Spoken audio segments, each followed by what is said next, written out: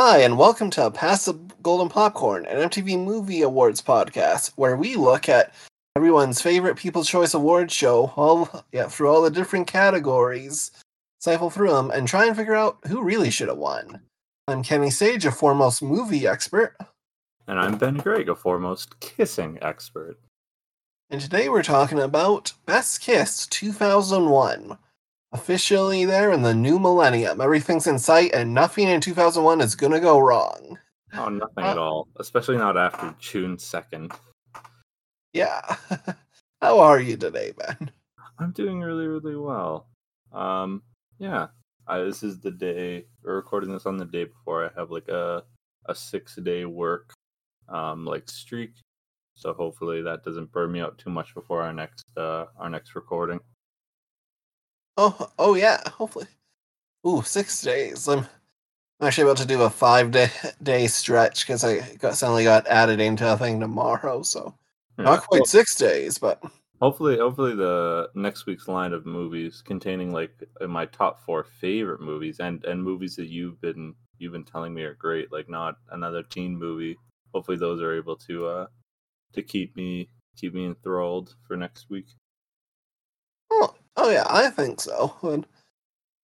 But this week we got some different movies, which you told me how strange, like you found some less than enthralling.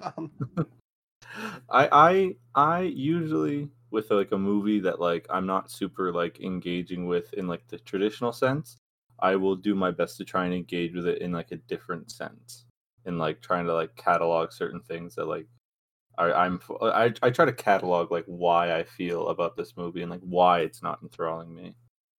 So, but and that in it of itself can be like a pretty enthralling experience. So it comes back around. Okay, neat. So before we get into that, though, I'll give some context in for the ceremony itself. So the 2001 MTV Movie Awards were held on June 2nd, and they were hosted by couple of rising stars, Jimmy Fallon and Kirsten Dunst, the dynamic duo. This was before he was like a talk show host, and when he was still like an SNL guy, I think. Oh wow! Yeah, and then another interesting thing about this is, well, I mean, there's a couple interesting things, but one thing there is this is the year where the category of Best Duo, which sometimes these films get other knobs on, changed its name to Best On-Screen Team to incorporate Charlie's Angels and the X-Men. Oh, that's awesome. Yeah. The best movie that year was Gladiator, which beat Crouching Tiger, Hidden Dragon, Aaron Brockovich, X-Men, and Best Kiss nominee Hannibal. Oh. And there was a musical performance from the band Weezer. Hey, that band has a lot of songs now. Probably like probably like half as much. Wait, how many songs would they have had by 2001? 3 albums. Oh, that's albums in 2001. That is so small compared to their whole discography now. Yeah, not to get too much, but yeah, because Weezer obviously like they have their first big album in '94, Blue Album, then their second one in '96, and then Pinkerton is like a critical and commercial failure, and yeah, everyone hates it. So much. So then like Rivers goes to like Harvard for a bit. They like consider what they want to do, but then they come back with the Green Album, and then by the summer of 2001, they're performing Hash Pipe at the MTV Movie Awards. Yeah, my favorite song, personally. Hey, and then that also seems to be a good year for like one-off categories like Best Cameo, and Best Dress, and it's that's really cool. It's it reminds me of like the camp we went to's like fashion show where we'd have to just like make up categories sometimes. I wonder why. Yeah, it's like, well, sometimes you want to like acknowledge James Van Der Beek popping through a window in Scary Movie. Just yeah, exactly. Or Ozzy Osbourne and Little Nicky.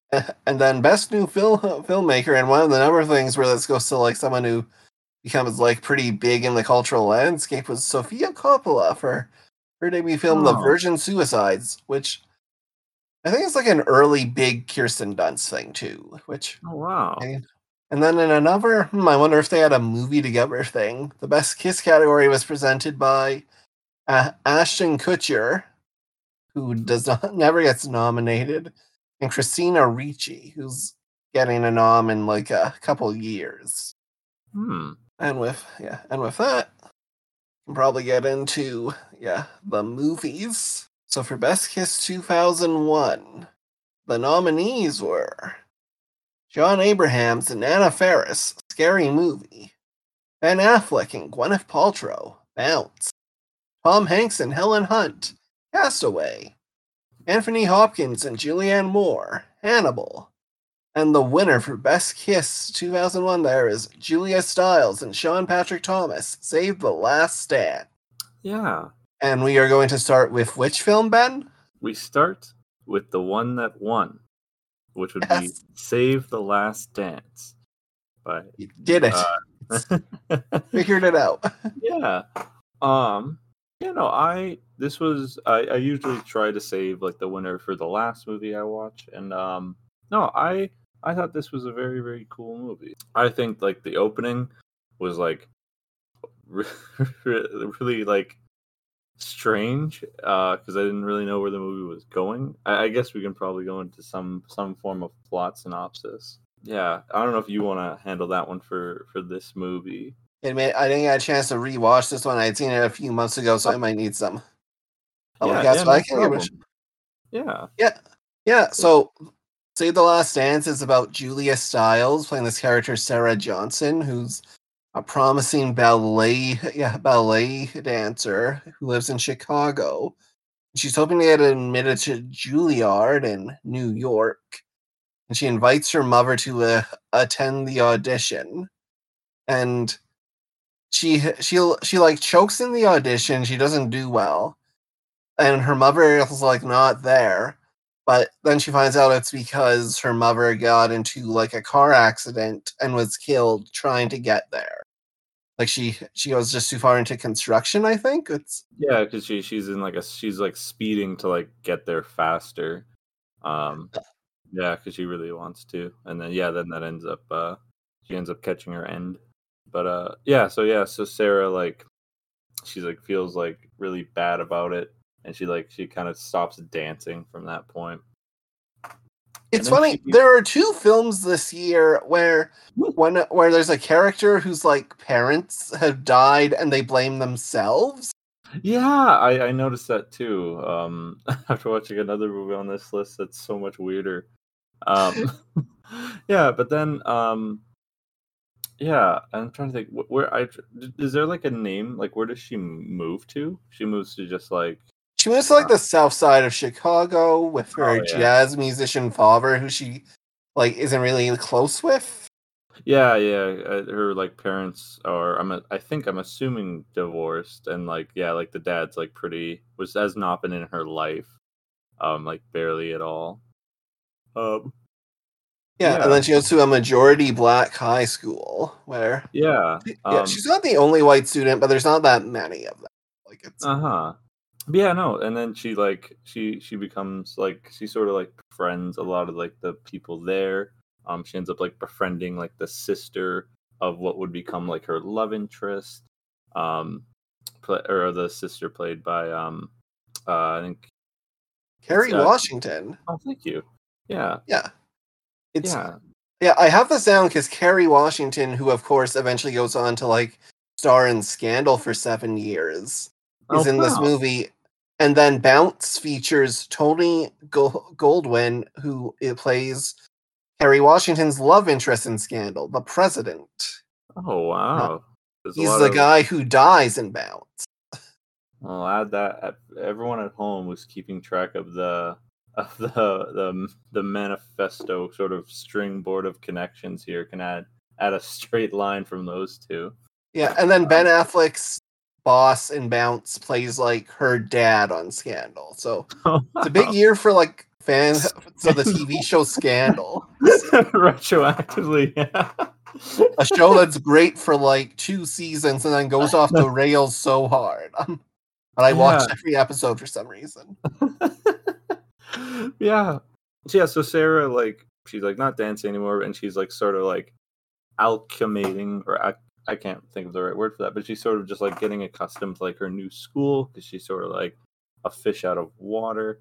And then like Kerry Washington's character takes her to like a club where she sort of, or no, before this scene she's in like class, and it's that famous scene, or I guess not famous, but it's that sort of scene of like the teacher like bringing up an obscure book, and like of course the new girl knows what it is, but so does Sean Patrick Thomas' character Derek, and he knows quite a bit about it. And he's, well, not only quite a bit about it, but he has like conflicting interpretations with Sarah. So there's like a lot of like intellectual tension between them. So then sort of they eventually at some point they go to a club where Sarah starts dancing again, and she's specifically dancing with Derek, and like they have like really, really good chemistry. Yeah, she's never really done hip hop before, but Yeah, she's like pretty strictly like a ballet gal. yes. Yeah, and then trying to think, because I think there's two separate dance scenes. I'm not sure which one is first, but there is a part where Derek's ex, played by what would it be, Benica? Or am I totally saying that? Bianca. Bianca Lawson, whose character is Nikki. She's sort of like an ex of Derek, and like they start dancing in sort of, I don't know how many of our fans have seen like In the Heights, but in sort of like an In the Heights conflict of this girl I like dance with a guy for like 15 seconds, so I'm really upset. But it's like Sarah's like kind of like upset, but like that conflict doesn't last like very long. It's just sort of like setting up like further tensions in the movie. And then sort of after that club scene, like Sarah like wants, like starts like dancing with Derek, like in like a warehouse, or like one of those like New York buildings that have like the glass like panels that you always see in like those really artsy movies. And then I guess going through, like I guess under the surface of all of this is like this constant conflict with Fredro Starr's character, Maliki. Yeah, Or what's it, or Malaki? Malachi? Malachi, Malachi. maybe? That would It's make sense. Yeah, Malachi, who's like involved in like some form of like gang violence. Like there's like a shootout in one scene, or not a shootout, a drive by in one scene. Um, and like Derek is like pretty against this, because like Derek is like a very like, he's like a very like gifted student, and he knows that like um he doesn't want to, like, I guess it's not that he doesn't want to ruin his chances, but he knows that other people are like super capable, or not, I guess not super capable, but like are capable of like kind of making the same strides that he does. And with all this, he also like really wants to support Sarah in like her audition. And then there's like a bit of conflict because like everybody's looking at their like relationship weird. And then Kerry Washington's character at some point then sort of like has like a bit of like an outburst at Sarah's character, kind of saying that like she's like really upset that like a white girl's coming in and like taking like the smartest like black guy, and like how like that's like really like messed up to her, and like yeah, she's yeah saying that like she doesn't agree with like the beef, but she kind of gets it because something yeah about Kerry Washington's character is she's a single mother who's having relationship problems with her ex-boyfriend Kenny. yeah I'd look for a Kenny representation in the Sears movies. Just yeah. Oh yeah, sorry. Yeah, I guess to like refine that. It's not like Kerry Washington's characters, like it's not like her. She's sort of just acting as like the vessel to like voice like the sort of general like what sort of a lot of people are feeling about the situation. It's not like her specific problem with it. Um yeah. I mean, like it's probably her. It's probably a thought she had, but yeah, it exactly. is But it's definitely a thing where like it's a film that sort of looks in the kind of tensions in of the interracial relationships, which Yeah, are yeah. fortunately still a thing that comes up now and Oh then. In yeah, yeah. It's super. Yeah, it's super strange. yeah, it's Julia Stiles gives an interview where she was like, when she made it, she's like, "Oh, is this like something people still really have a problem with?" And then was surprised to learn, like, and she admits Yeah, this was like her white privilege speaking. Yes, this is something that people still have a problem with. yeah, yeah. No, it's definitely like yeah. It's even now this movie from like 2000, especially. Oh, I would assume especially in like something like 2001. Um, Good thing in 2001 there would never be any events that would trigger like racially charged bigoted people. Um, I'm glad that definitely there definitely wouldn't be something that would cause a spike of that in 2001. Um, This is the episode we're just subtly like talking around this event. uh, yeah, A good look for us. Just exactly. Listen, this is a tasteful podcast.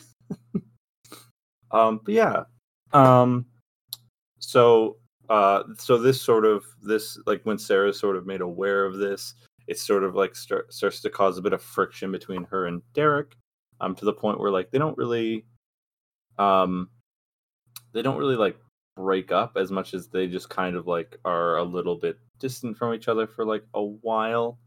Um, yeah, and and Derek doesn't know what's going on. yeah, yeah, Derek is like, and also like a side note, Derek is being very very sweet in this movie. I remember, I think I took notes specifically just because like I thought he was being quite cute and very nice, and we Oh kind of yeah, yeah we'll actually come back around to it after the synopsis about like the kiss, but I think the kiss is like very very sweet.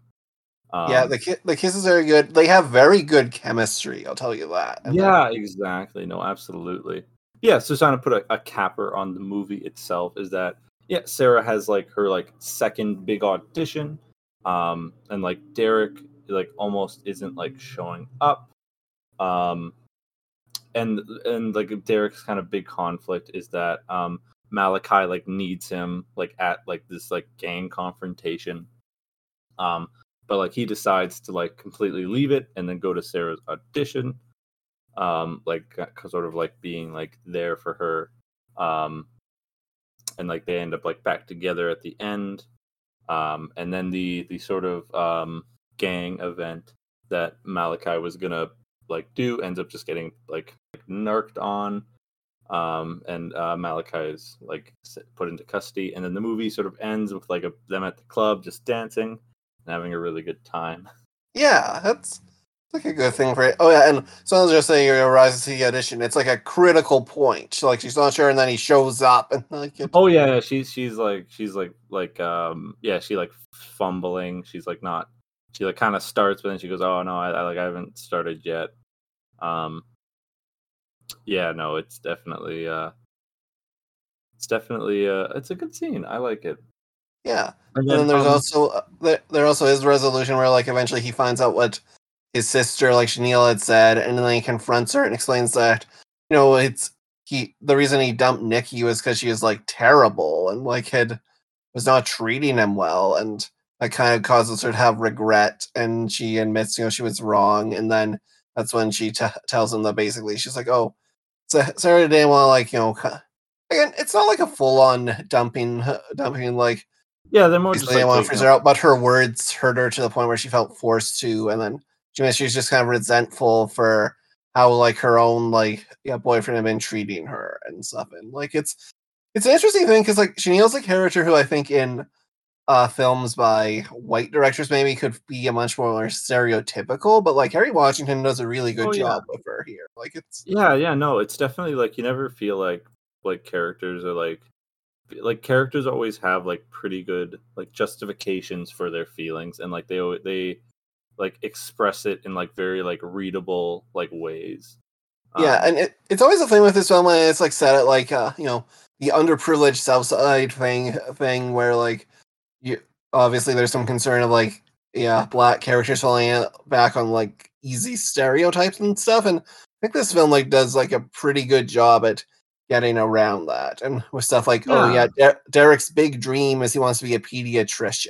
Like it's Yeah, yeah, it definitely feels like a very like honest portrayal. But mhm. yeah, would you happen to know because I think there are two kisses in this movie, unless is there a kiss at the end that I'm forgetting? I mean, I'm gonna assume there's a kiss at the end. It's yeah, yeah. This Is one, like, it's hard to figure out a bit. Like, it's Yeah. Yeah, because I remember I think I counted like two kisses because there's like their first kiss that's like really, really cute. And then like there's like their kiss that they had like post that like almost in the heights moment where like he was dancing with another girl. I remember they have like a kiss like after that scene. Um yeah, yeah, it's tough because honestly, it could be either one of those. I think. Like, yeah. Yeah, I think going forward, I think I'll probably use like the first kiss as like my grounding. I think this is like a very, very cute kiss. Like you said earlier, like the two main characters having so much chemistry definitely helps out a lot. No, I absolutely adored this one. yeah, this one was interesting. Fun fact is one of the production companies on this, or you might have seen this, was MTV Oh, Production. I So think yeah, they had a there might be. stake in this film doing well, but Yeah, I think that was the first thing I see when I booted up the movie, and I was like, they oh, were like, there's somewhat there's probably a little bit of bias going on, but like honestly, I think they made a pretty good choice. yeah, I think it's hard to like. I think there's probably only one movie that would be like a really good contender for the winner on this. oh Um, yeah, I definitely agree with you there. Oh, and then because this is the winner, and because I definitely haven't been forgetting to like mention what the acceptance speeches are every time. This one had both Julia Stiles and Sean Patrick Thomas, and continuing that kind of trend of people like kind of redoing the kisses.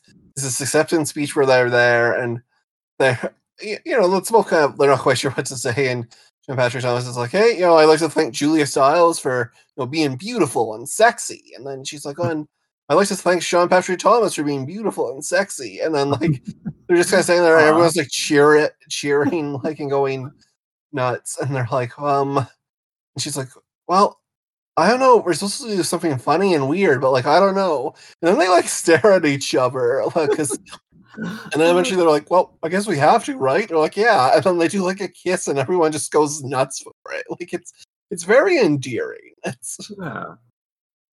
No, I really like that. yeah, but yeah, very sweet, very romantic kiss like Yeah. for a very sweet, very romantic movie. Yeah, And I think in a year of like very kind of out there movies, this was like a pretty like nice, like grounded, like cute romance. out there movies, whatever could you be talking about? Anyways, next up is a real horror film, Scary Scary Movie. movie.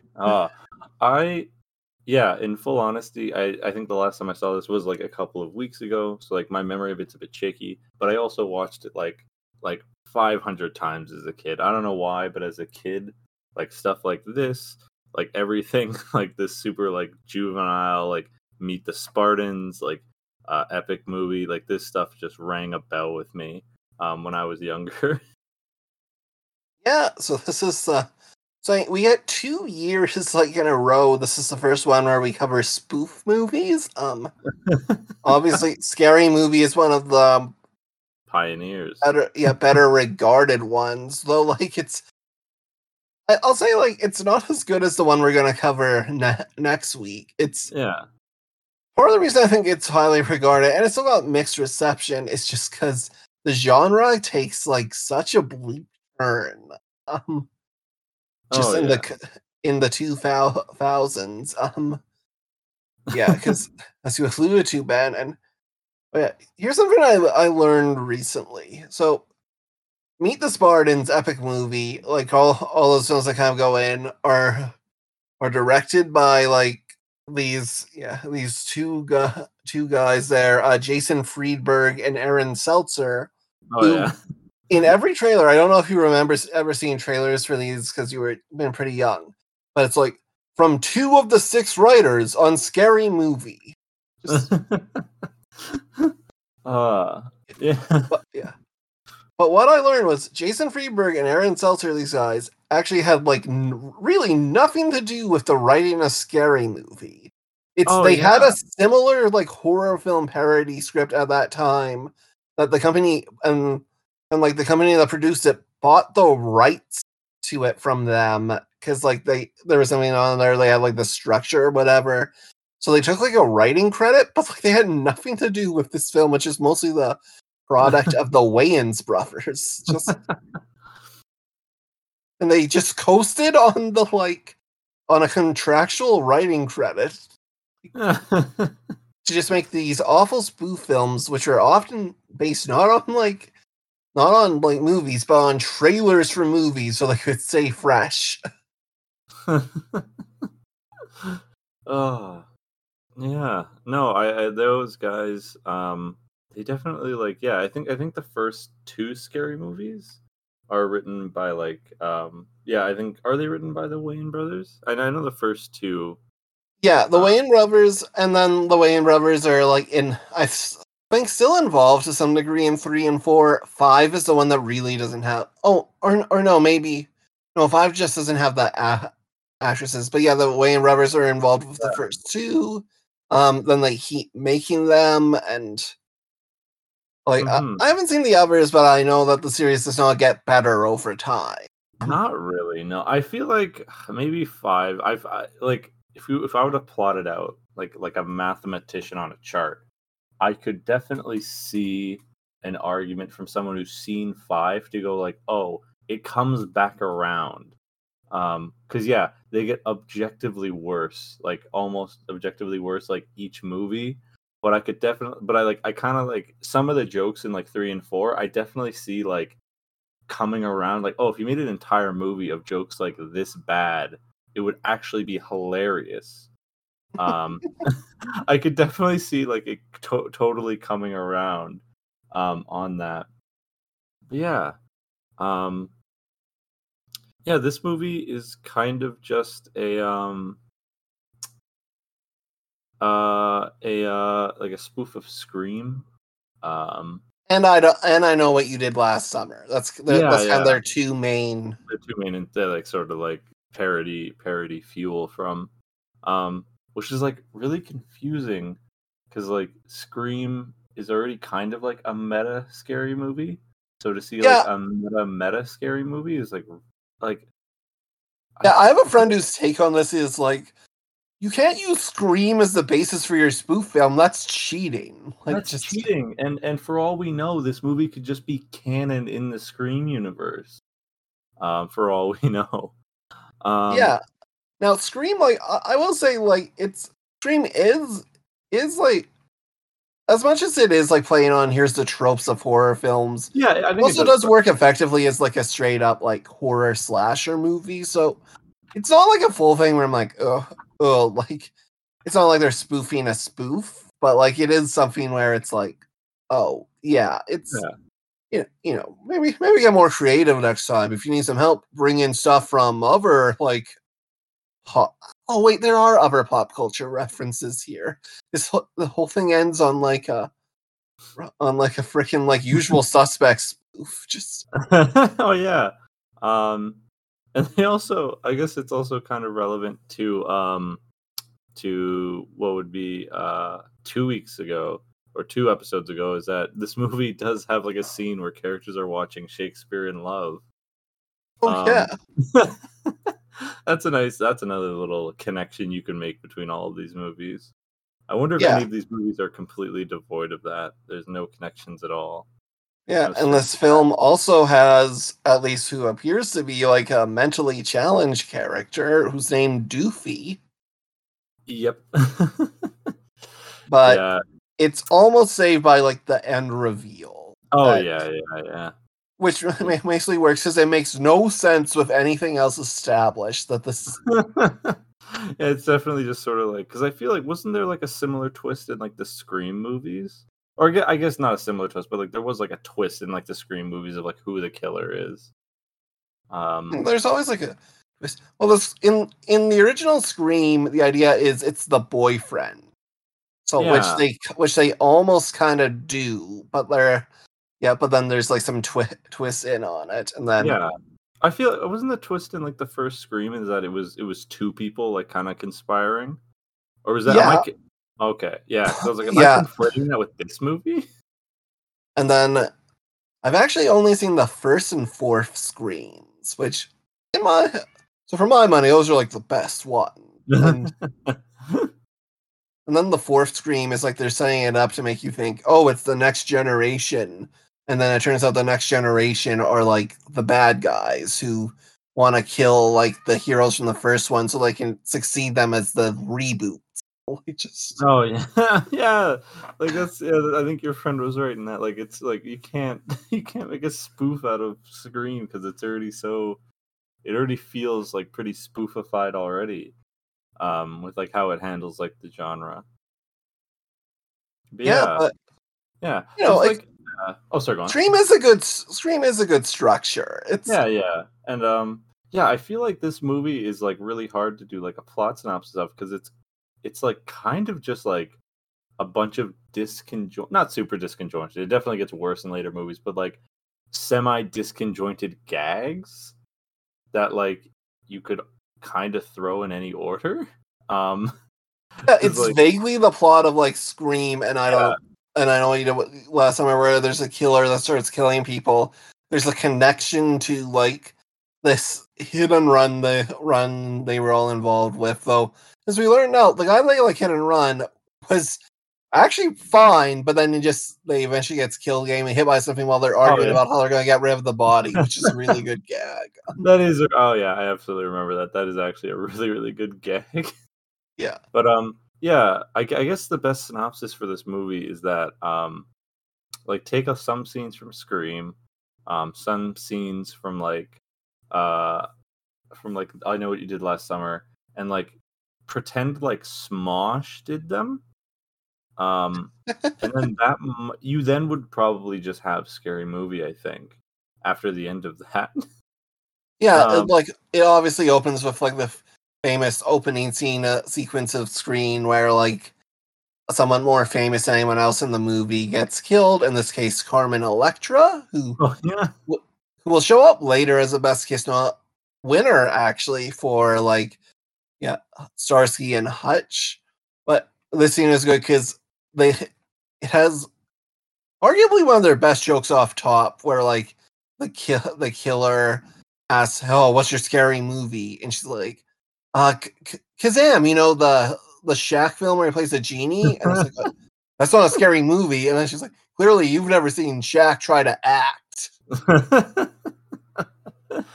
oh man, I actually have you ever seen Shazam? Kazam, yeah. Oh, Kazam, yeah. Wait, Shazam is the movie everyone thinks exists, where Sinbad plays like a genie. wait. Also, it's like the That's actual also superhero film with like yeah, real. yeah, Kazam. My only like snapshot memory of like Kazam is like when he wishes it to rain food, and then it rains a bunch of food, and it like looks kind of gross because all the food's touching the ground. Yeah, I like kind of remember Kazam, but I was just seen it as a kid, and I'm like, oh, that's good. Yeah, yeah. There's definitely like some good bits in this one. Like, obviously, there's a Well, lot of stuff oh where you're like, yeah, ugh. yeah. Like there's a reason that like I watched it like a million times as a kid. Like, and honestly, like it's got some like really solid bits in there. Do you want to start talking about the kiss?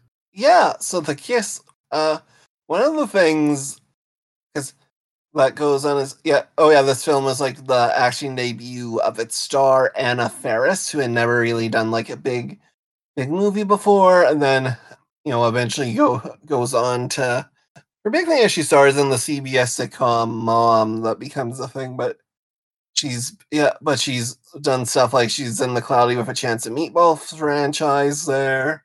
The Mhm. House Bunny is one like I believe she's the lead of that, and but this is kind of her first film, which is kind of because and the character she's playing like in the model of like these kind of heroines from other 90s horror films is like a virgin, and it is kind of like a running thing where her boyfriend keeps like wanting to like pressure her, and then she's like, oh yeah, no, I'm not sure.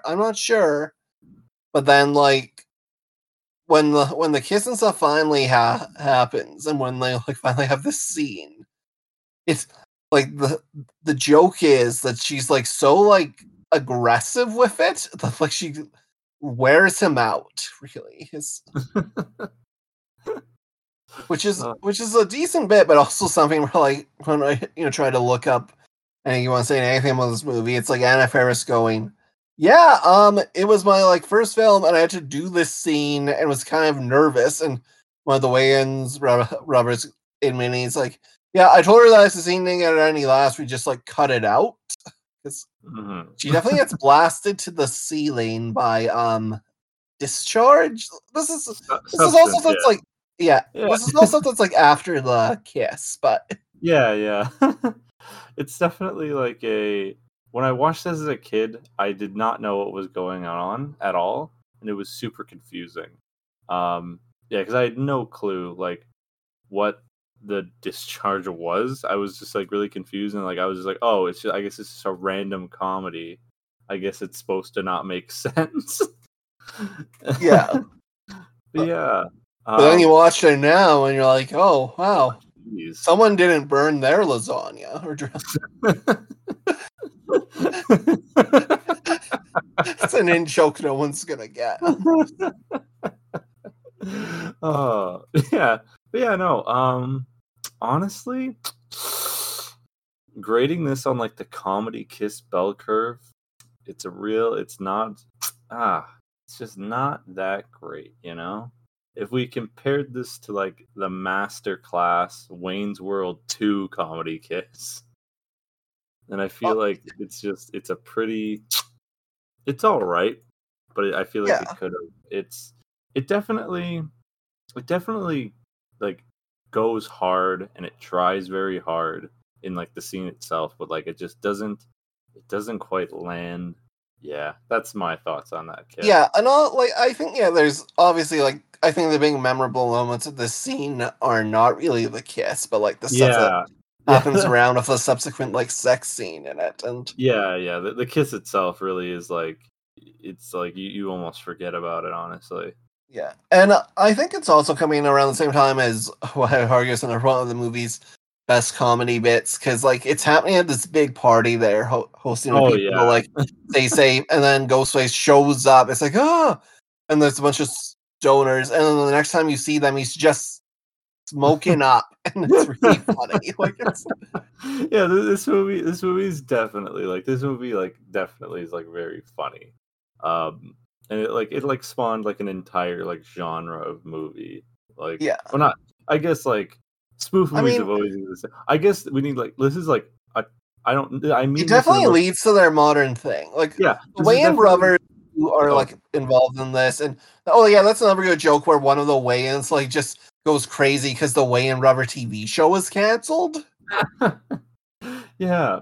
No, I say this in the most like endearing way. I think this was like the first like trashy spoof movie that like spawned a never-ending sight. Or I guess it's actually ended quite recently. Not recently, but within like the last 10 years. They all like kind of like direct to video at a certain point. Yeah, because they eventually just kind of they eventually just like peter out, or like just become like.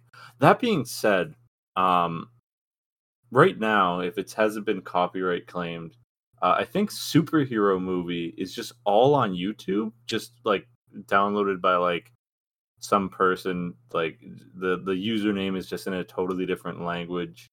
And I was like skimming through it, like just kind of jumping to like random points, and like honestly, I was laughing pretty hard. It's not a bad movie. Superhero Movie by two different writers, a Scary Movie, not the like ones who do them all. But and it'll be interesting to compare it to like next week's spoof film, which I like a lot. Yeah, I'm really excited to see. I always saw like whatchamacallit, like I always saw it in like THQ, or like the video rental store. I always saw it there, but I never picked it up. Another teen movie. Oh yeah, no, that's just it's gonna be really interesting to sort of like come full circle and watch a spoof movie that was not I didn't catch.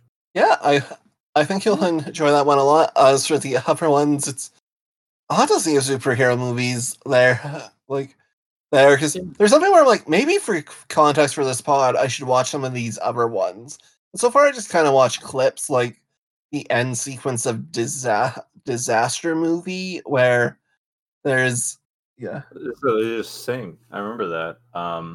yeah, it ends with essentially a song that's like a spoof of like the big Sarah Silverman tune that she sang on like Jimmy Kimmel once, something about or about like fucking Matt Damon. But because this was like a theatrical film, They changed it to dating. yeah. So there is an unrated version where it is like fucking, but the dating Yeah. version is just so much funnier because Oh, it's everyone going, absolutely. and I'm 100%. Yeah. and I'm dating like Hannah Montana, and then maybe the joke where like Prince Caspian goes, "Oh, and I'm dating all the kids in high school," like is a bit funnier there, but it's just funnier for everyone because it's really the only word that's changed in it. And oh, things. Oh yeah, it's like oh yeah, dating on the floor and on the like halls and Yeah. And yeah, I just checked. There are 3 like totally separate uploads of just the full movie of superhero movie. wow. I guess we know who the real heroes are. Exactly. Yeah. But yeah, those are our thoughts on Scary Movie and sort of spoof movies in general. Yeah, And I think now we can move to the the to the star of the movie, show. the star of the show, the movie that like, and this is definitely the fault of how of this is definitely a me problem, but this was like the most frustrating movie to watch in the world. I think I can give like a pretty good plot synopsis of it. We Um, haven't said the name of it, but we're talking yeah, about we Bounce, are talking about Baz. I'm glad you knew what I was talking about. a movie I think I've brought up on almost every episode since I watched it, and that what the hell was this thing? Yeah, Like, just yeah, so I remember because I remember you mentioned it, and like I remember I didn't know what was like going like well, I didn't know what I was gonna get going into it. But boy howdy. So the movie starts with like Ben Affleck like at an airport. And I can't remember like where they're flying to, but him and I think it's Tony Goldwyn's character? yeah, Tony Goldwyn, and then past nominee Natasha Henstridge is also there. Oh yeah, yeah, I kind of got a little bit confused there, but yeah. So yeah, Ben Affleck is sort of there They're going with to Los Angeles. yeah, yeah, and then this scene, like I remember I had to like rewatch it a couple times because I'm trying to remember what happened. Um, did Tony's character like steal the ticket, or did Ben Affleck like give it to him? Because I remember I kind of like got past that point, and then I went, wait, what happened there exactly? Okay, yeah, so the idea is they've all been kind of delayed by a snowstorm. Ben Affleck's character is an advertising executive who has just signed this airline as a client, and he runs into these like yeah, people there, and he Tony Goldwyn's flight has been canceled, but he's been given this like voucher and then hotel fare for the night, and Ben Affleck's is boarding, and Tony Goldwyn kind of mentions, "Oh yeah, you know, it's my wife and sons are kind of disappointed. I'm supposed to help my one son out with this thing. Like, it would be nice to get home, yeah, Oh, home to them. It's well, yeah, because it's that almost Christmas time. yeah. It's Also, like that's gonna come up later. The fact that he mentions that he needs to help his son with something, that's gonna come up later. it's like a Christmas tree selling Yeah, thing for scouts. yeah. Because It's I remember I think we'll get to it when we get to like the end of the movie, but I made a note that like specifically references the fact that he says that. Um, yeah, but yeah, no. You can go on.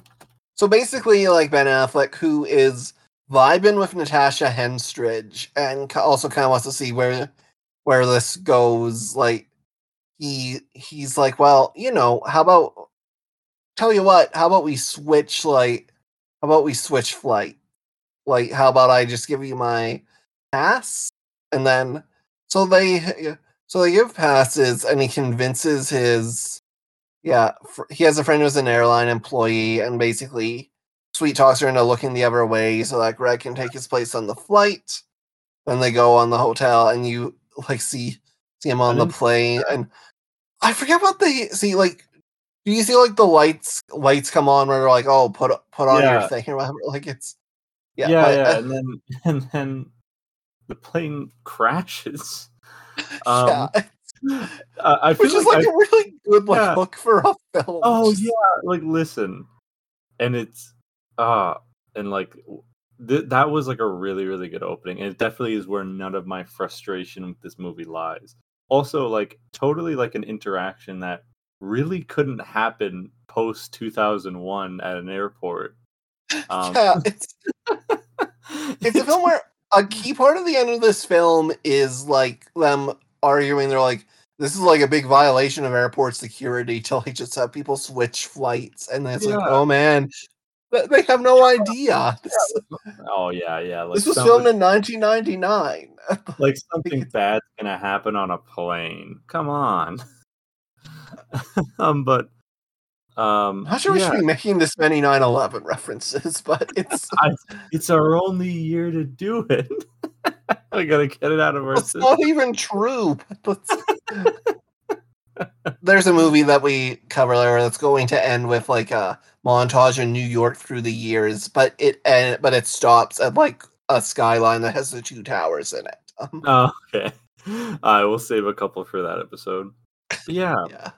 But so at this point in the movie, Ben Affleck has like he essentially traded tickets with Tony's character, and Tony is now dead because he was in a plane crash that Ben Affleck would have been on.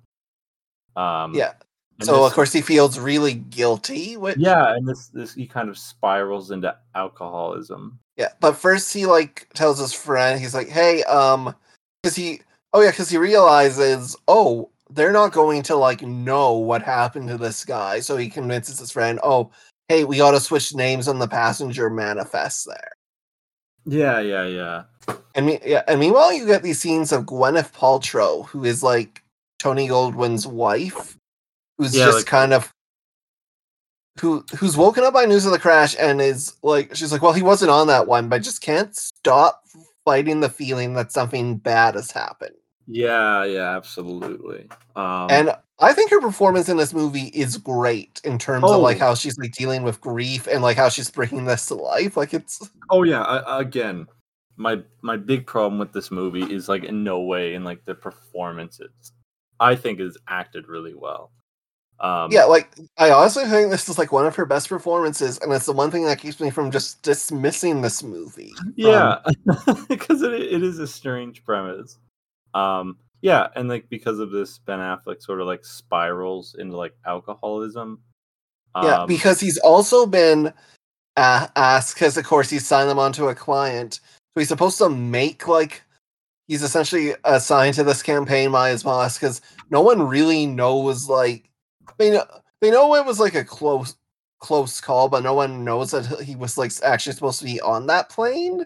So he's directed to make a bunch of ads that put the focus on the lives of the different people. They're like, oh, in their last moments, they trusted this airline, so you can still trust us again. Like, and then he gives like a drunken speech when he's like he accepts like an ad award. Yeah, a Clio award. If you've ever seen the show Mad Men, this like it's a real award show, at least in the world of like fictional ad men. So, I'm sure it's a real thing in the real world. But essentially, like this drunken speech is like this sort of scene is what I thought Steve Buscemi's scene was in The Wedding Singer. Whenever I was like because of like that animatic I watched, like this is what I thought it was. I thought it was like a character's lowest moment and not like a throwaway joke. But yeah, so like Ben Affleck, like he has his like big alcoholic moment at the award show, and he goes to rehab, and like boy, like this, and like I this movie goes pretty fast in the beginning, I think. everything we're describing is like the opening like Yeah, half an hour of the film. yeah. And then You could have made a whole movie out of just just on this part. Mephisto, Yeah, absolutely. And and it then would he have been sort of better, probably. oh, absolutely. Yeah, like we are about to get into why I hate this movie and we'll probably never watch it again. So Um, funny. and not for the reason I'm about to say, but Leonard from Big Bang Theory shows up. And he's like also like a recovering alcoholic. Him and I'm not sure in this first scene because like in later in the movie, Leonard from Big Bang Theory and Ben Affleck become friends, but I'm not sure in this movie if they're like friends but just kind of just ribbing each other, or they just actually don't like each other because they're very mean to one another. Um, which like I'm very like they have like a yeah like they have like a very weird relationship at the beginning, but like it's they're together in like three scenes too. Um, yeah, and then I think after after that point, he like finds out like who the I can't remember how, but he finds out like the wife of Tony's character and like where she is. Uh, Um, he had a conversation where he mentions that his wife is like a budding realtor. yeah, okay. Oh yeah. Go into And more as about part of like working the steps of recovery to make up that. for Yeah, past misdeeds, he decides to go find her because, wouldn't you know it, his boss is looking for a new building for them. yeah. And then at this point in the movie, I wrote down this is directly from my notes taken at the time. I was like, okay, take your bets. Will he lie about it and her finding out will be the contrived conflict that slips them up in the climax? Or will this movie surprise me? Um, it did not surprise me. From like the very first scene, I thought this could have been like an interesting romance movie where like he's upfront about like what happened initially, and then this movie could be about like getting over grief in like a very like healthy, mature way. But Ben Affleck like completely lies to her about like switching seats and like my big problem, and this is like a problem with like a lot of movies, is like the problem is never like the thing they did. It's never because like really like that's not like his fault, you know.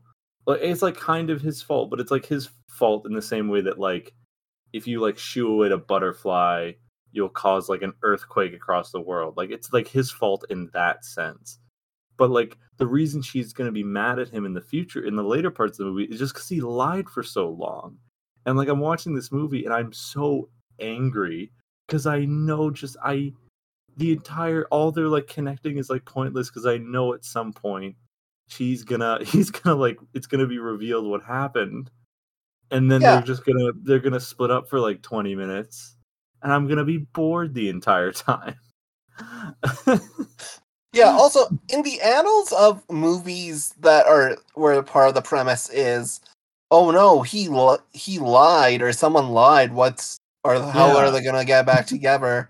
This isn't as bad as, and I bring this up a couple of years ago or a couple episodes ago, the movie Passengers, where the premise is Chris Pratt accidentally wakes up on this space voyage he was supposed to take and can't get back in, and eventually falls in love with and wakes up Jennifer Lawrence, effectively dooming her, and then just lies about it. Like Oh it's yeah. Yeah, and like that's like where part of the frustration comes in is that like the action wasn't even like malicious or like evil, but like the lying was bad, you know?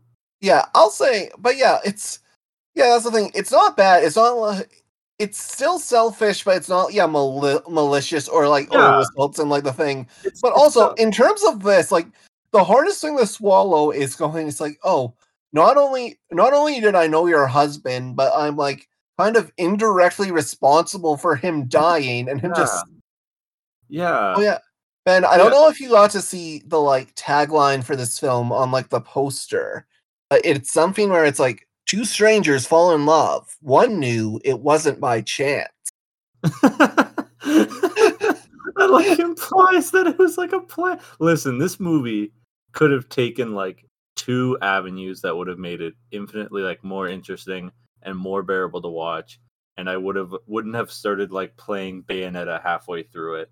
Is if one, is if he was super honest up front and they sort of got over that hurdle, and like she could be like, I'm not ready, like this is just such a heavy bomb, and like he could like kind of continue to try and like win her affection over, and there could be like a sort of mature handling of like grief and honesty, and that would be like such an interesting like love story, I think. I love stories where like the lie or like the lie is revealed like super early on, and then the rest of the movie can just be focused on like them growing as people. Or you could have made this movie and like you could reveal at the end that it was super intentional, and then Ben Affleck's character is actually just super evil, and that would be also an infinitely more interesting movie.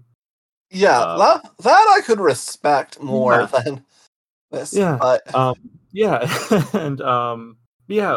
A big chunk of this movie is just like them sort of just like dating and like falling in love with each other, and those parts are like really sweet and nice, but like they're totally like all the wind is taken out of my sails when I'm like, okay, when is the liar gonna be revealed? And then they're yeah. gonna fight for a little bit. And Um, if did you guess that the lie was going to be revealed right before he was going to reveal it himself? yeah, exactly. And it's like, yeah, that also like doesn't help. Yeah, Because it's this thing where like he bonds with the boys when because basically now they have a fear of flying and the airline has settled with the estate. So Gwyneth Paltrow wants to put him on an aircraft to Palm Springs, and he goes along so they can get over this fear, and he goes along with them, and they like have this really good thing, and so he's like, I have a secret, I'll reveal it the next day, but then all of a sudden, who should yeah. show up but Natasha Henstridge, who's also been feeling like, yeah, bad about what happens, but she's like, I have this video because she was Oh taking yeah, she video was. of their night at the bar, and she's like, maybe it'll bring you Uh, some closure if you can see this video. oh yeah. Oh, it was totally. Oh yeah. And she Ah, also sees that Ben Affleck's there, I think, and is very confused about it. Like yeah, exactly. Oh my gosh, yeah. Um, or she and thinks then he also just came to like seek out amends or something. Because it's a video of him and like Tony Goldwyn and Ben Affleck just hanging out at the bar. yeah, yeah. So like Ben Affleck comes home and like uh sorry Gwyneth Paltrow is like really really upset, and he asks him to leave, and he's just like, I don't know, he's like growing so attached to like this family. Oh yeah, she Um, also makes him say goodbye to the boys because she doesn't want them to think, that everyone just leaves without saying goodbye. yeah, oh my gosh. And then the mom says some like really based and true things, like, oh, he lied, like lying about divorcing your husband. Um, Oh and yeah, then because she doesn't introduce herself as a widow. She's like, I'm a divorcee, and then yeah, it's and then right in that scene, a giant moth smacked me in the head and scared me so bad. I put that in my notes. Um, and like, and there's also like a scene, and I wrote a note because I actually did not remember, but because there's like a scene where like the kid sits down and he goes like, did my dad like mention anything about like trees? Because like the kid is essentially trying to like be like, is it my fault that he wanted to get home so fast? Which it yeah, and kind of is, now that you've revealed to me that he actually was talking about setting up trees in the airport. I mean, it Um, wasn't like the only thing though. yeah, Like this, exactly. It's this is a good definitely scene where Affleck tells him when he needs to hear, where he's like, "No, we didn't yeah, even mention that," which isn't true, but yeah, also like he knows that he would have tried to go home anyway. yeah, exactly. Like and like I like that scene, and then yeah, and then I think the kid like maybe like you should go talk to my mom. Um, yeah, and then they She sort of also feels bad for yeah. like, She also feels like it's her fault. Is she also like very similar to the kid? She's like, oh, like the reason that like he wanted to get on that plane sooner is like because he wanted to like see us. Um, yeah, like there is some interesting exploration of guilt. It's just yeah, underlined by this terrible like romantic drama premise. And then yeah, a it's lot of the end of the film is he's somehow a key witness in like the airline being sued for damages. Yeah. Like, This movie becomes so many different things so fast.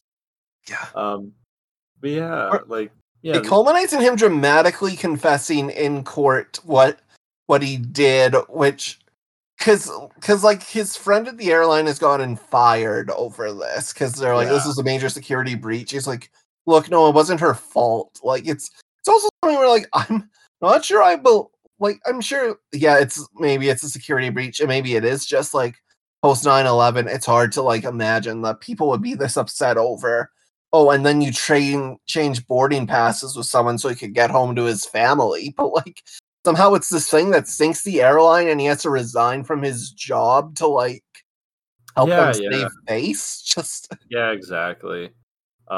Yeah, and then the movie sort of ends with like him sort of being like, "Hey, like I might need your help like finding a new place." And like it's sappy enough that it's like, "Aw." But yeah, like because she's not sure she can forgive him, but like the talk he had with her son, it's like help them both kind of process yeah. it. So she wants to thank him for that. But then she Yeah. realizes she can forgive him as he's talking about his plan. Like, Yeah. Oh, there's also like I made a note of it. There's also like a really weird scene like before I think before like the liar's revealed where she's like I don't know, I wonder if this is like an actual like part of grief.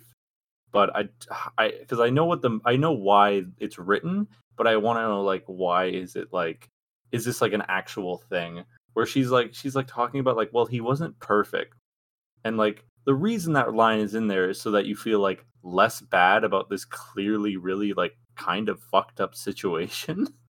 um but like I wonder if that like cuz like that just seems like such a weird thing to say about somebody if unless like you were just trying to like underpin like I'm really glad that they didn't go the route of like oh Tony's character was actually like secretly like super evil and like a really bad person like that's where I thought that line was going and I'm glad it didn't but like I'm wondering if that like has any like basis in like how actual people like grieve like whether they whether it's like a sense whether it's a form of like rationalization of like well he like I don't know why everyone's saying he's perfect. He wasn't perfect. Like in trying to like yeah, make you it's feel a little better about it.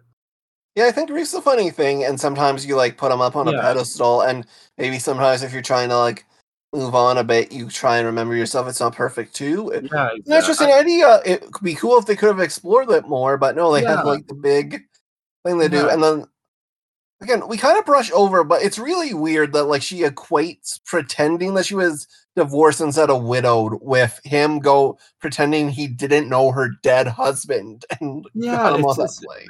they're just yeah. They're it has a this movie has a super compelling inciting incident, and then just becomes like kind of like I wouldn't even say like boring, but just frustrating because you know like exactly where it's going and there's no twists. The movie blows its entire twist load in like the first 10 minutes and then the entire rest of the movie is like super formulaic and predictable. Like there's no curveballs at all, I don't I mean, think. it's not 10 minutes when you learn what the real premise of the movie is, but yeah, it's Yeah. there's not a lot going on with it. If you watch it just for Gwyneth Paltrow's performance, also to see Yeah. because Oh yeah, the performances are really, really good. yeah, Absolutely. oh yeah, because here's the real interesting thing about this film, and oh yeah, the kiss, it's fine, it's a good It's fine. kiss, but the reason She's it's good is because Ben Affleck and Gwyneth Paltrow were in the middle of a 3-year relationship with each other. ooh la la. Yeah, Yeah. But yeah, no, the kiss was like really, really nice. Um, yeah, I'm yeah, just gonna go in. Ben Affleck and Gwyneth Paltrow met kind of like they started dating during Shakespeare in Love, but they met at a dinner hosted by the producer of that film, Harvey Weinstein. oh jeez. So he's a bad person, but hey, he kind of made Ben Affleck and Gwyneth Paltrow for 3 years. Listen, he wasn't perfect. Um, Oh no, we can't actually like we can't do jokes first. Like, oh, he oh wasn't yeah, that bad. He was no, in no, fact in he's a fact that bad. he is that bad. He's the epitome of that bad. Yeah, Yeah, like yeah, duh, like rot Harvey. It's but it is kind of funny that they met at a dinner at his house. Like, it's Yeah. Yeah, it's yeah. But yeah, no, yeah, movie. bad movie. Bad, bad movie. Frustrating for like could have been so interesting. Very, very frustrating. Finally gave me the scene that I thought Steve Buscemi's was in Wedding Singer, so I guess I can like check that off. Is that I at least have like a reference scene for what I think it was? That's like really gonna help in that niche explanation every time I need to make it. Um, Yeah. and every time I see the Wedding Singer with anybody. But yeah, uh, yeah, but don't Moving watch. on to Castaway. Oh yeah, so Castaway. This think, other than I think I've only watched two of these movies, like on my phone in bed and not like at my computer, like taking notes. It was this, and I think White Man Can't Jump. I think that was the only two, and I really really enjoyed this movie. I was super surprised by it. In the first scene, I thought I had loaded up like the wrong movie. Just because like the only thing I knew about this movie was like the part on like the raft. Um, but oh my gosh, like this is such a good movie, and I'm not shocked at all about that. But I was surprised with like how much of the movie like wasn't what I thought it was. I guess. Yeah, Uh, it's a film that I think everyone, of course, if there's one thing, even if you haven't seen like the movie, something like I knew, because this film came out when I was in like third grade, and I definitely remember people like talking about it, and I was like, "Oh, plane crash? No way, man! That's too much for me." Like, it's, but oh yeah, hopefully I oh yeah, wonder the if second film with a plane crash that we covered. This year. yeah, I was about to say, and like, I wonder if Tom Hanks is ever going to be in a movie where like he lands a plane normally, you know? Um, Hey, look. Do you know how many souls he saved on the Hudson River? Like, Sully is a great movie, but it's my dad really likes Sully, yeah. But yeah, yeah, like this movie, I guess we can. Oh, I guess yeah. If you have any initial thoughts before we go into oh it, yeah, no, it it's honestly would be like a brief plot synopsis because like a lot of this movie, I was surprised. A lot of this movie is like borderline dialogueless. yeah, Um, it's you were surprised at the film that's famous for lots of scenes where Tom Hanks is on an island and by himself doesn't have dialogue. Did you listen, think listen. Wilson talked? I worse movies that are like have really like poor understanding of like how people react when they're alone, have characters talk to themselves nonstop.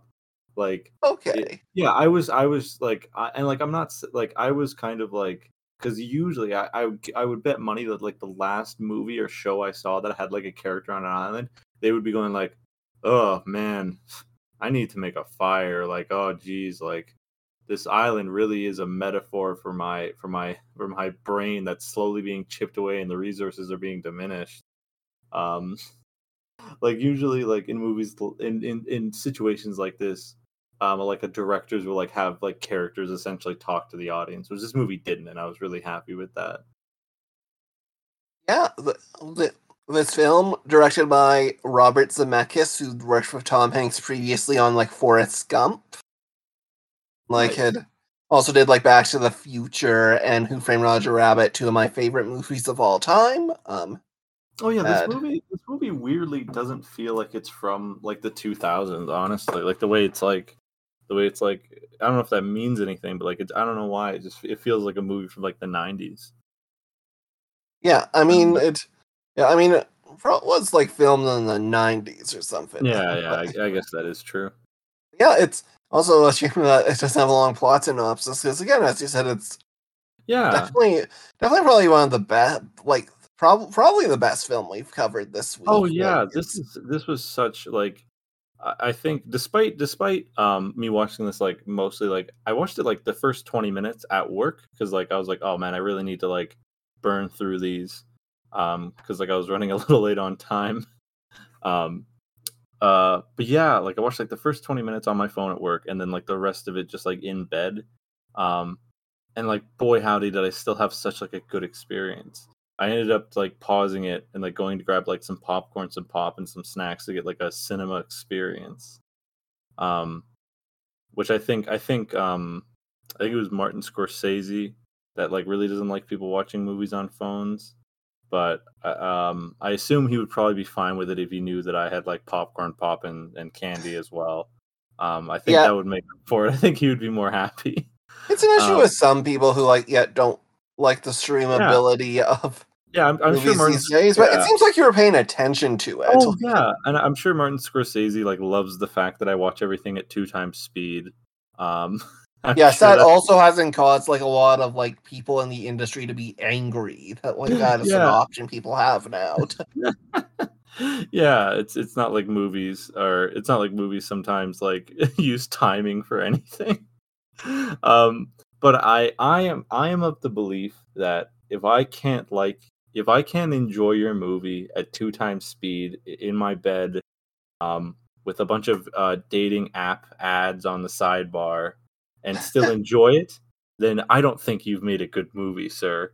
Um, but yeah, so this movie sort of opens up in Russia, where Tom Hanks is sort of like the head man at like the at like a FedEx like shipping place, and they're like there's a lot of hustle and bustle. And then I think there's just it's like made very like important that like he like values like things are on time and stuff like that.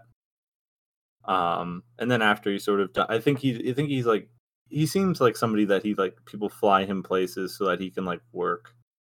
Um, he's like a Yeah, guy who's jumping around all the time.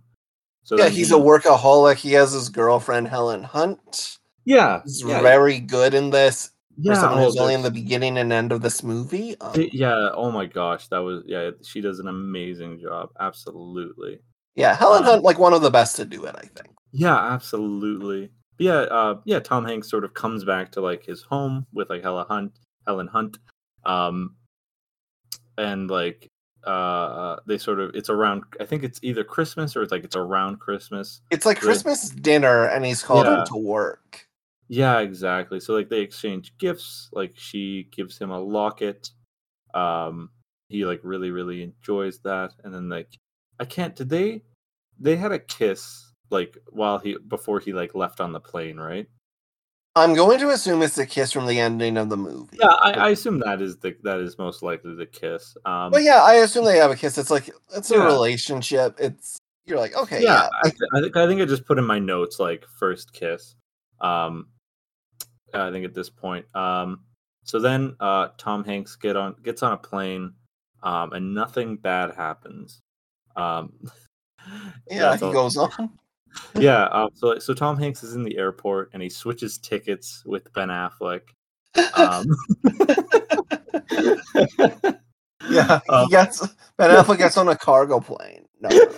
But yeah, so yeah, they go through like a storm and the plane like crashes. This was like, oh my gosh, this is such like an intense and like nerve-wracking violent scene of like the plane like crashing, and like it's so like desperate. There's I could be wrong, but like there's no like music too. It's just the sounds.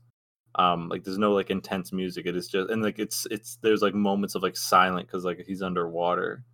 Um, if I could be wrong, maybe there is music and I just didn't catch it. But and then he sort of wakes up like or sorry, he gets into a raft, and then he wakes up on an island.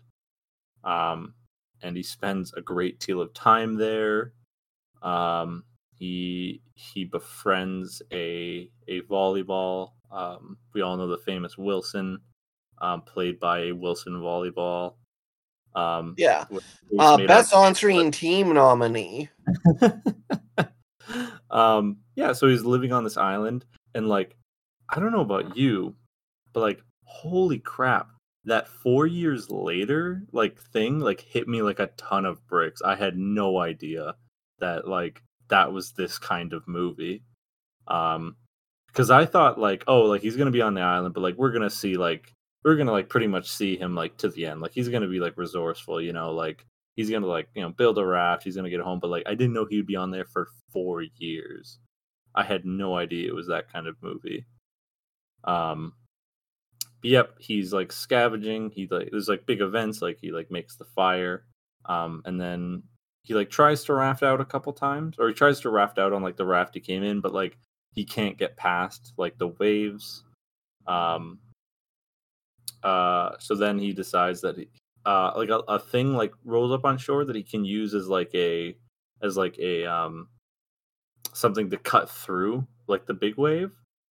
And then that sort of inspires him to like design or not design, but like sort of craft this raft that he's able to use to like get out into the water. And once he's out in the water, he like sees whales every once in a while, and then he loses Wilson, and then a boat finds him. He's able like to come back to like land, and then like obviously like this is like such like his love, Helen Hunt is like seeing someone else, like she's married, and he tries to like he's like pretty like he's trying to like get back into like society. And there's a really funny scene because like on the island, like he's essentially just been like he's had to eat so much crab, and like they have crab at like his like get back his like coming back party, which he's like pretty disgusted with. Oh yeah, And that's really good. yeah, I'll that's say, a really yeah. it is funny because, like, again, I think most people would think this movie he's on the island like almost the whole time, but there is a lot that is just him trying to adjust. Like now Yeah, he's a castaway from this society because he's yeah, been like out of it for so long. last like 30 minutes are like totally spent to that, and I really really enjoy that. I think that's like really really good. Those are like some of like my favorite scenes. Because he's just trying. He's like I think it does like a time skip to like 4 months, or was it 4 weeks or 4 months later once he's like back on land.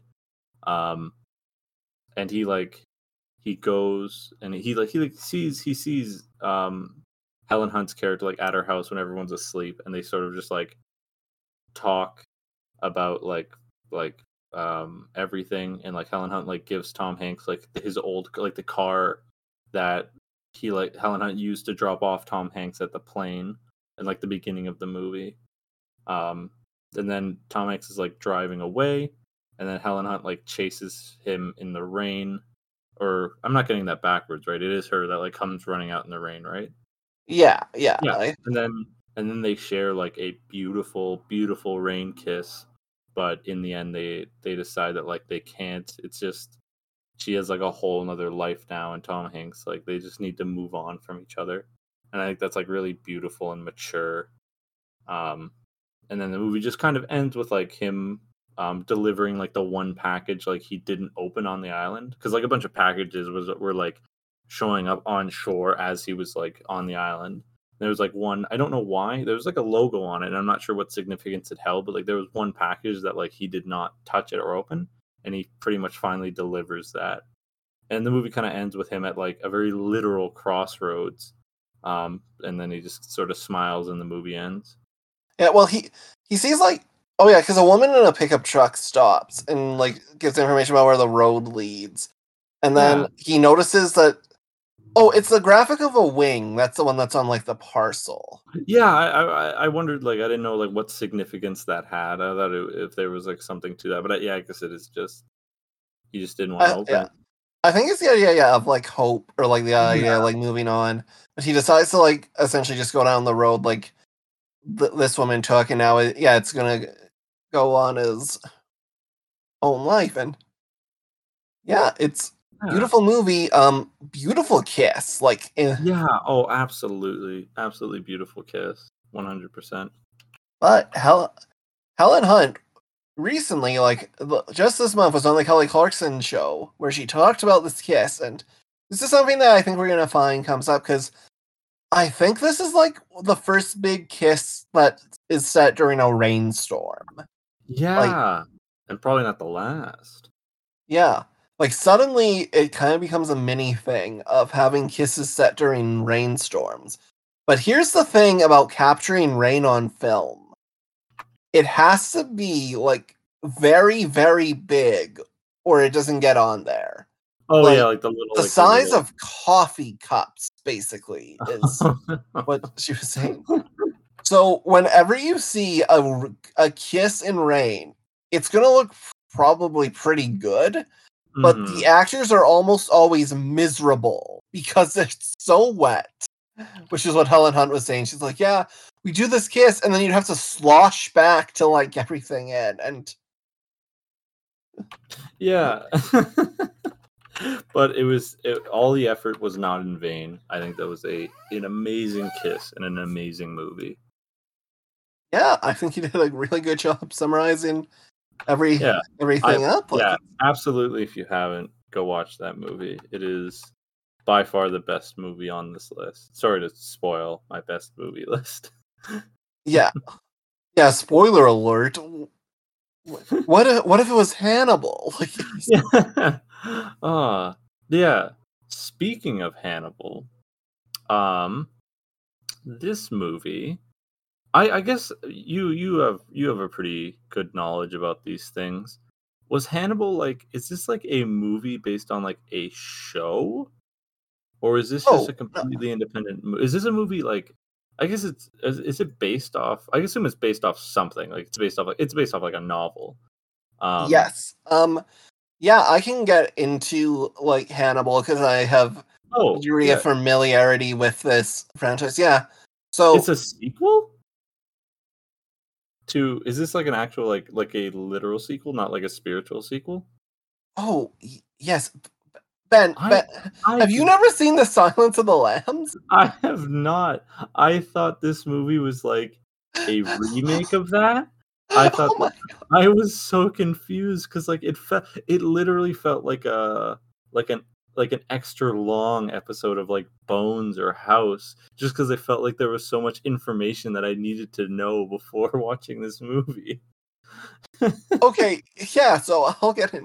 So yeah, so Hannibal is, of course, as we all know, and I think, a character in There's a bunch of books by this guy Thomas Harris, who writes, yeah, essentially like trashy, like kind of novels, sort of purple prose. Like there's suspense novels, there detective things.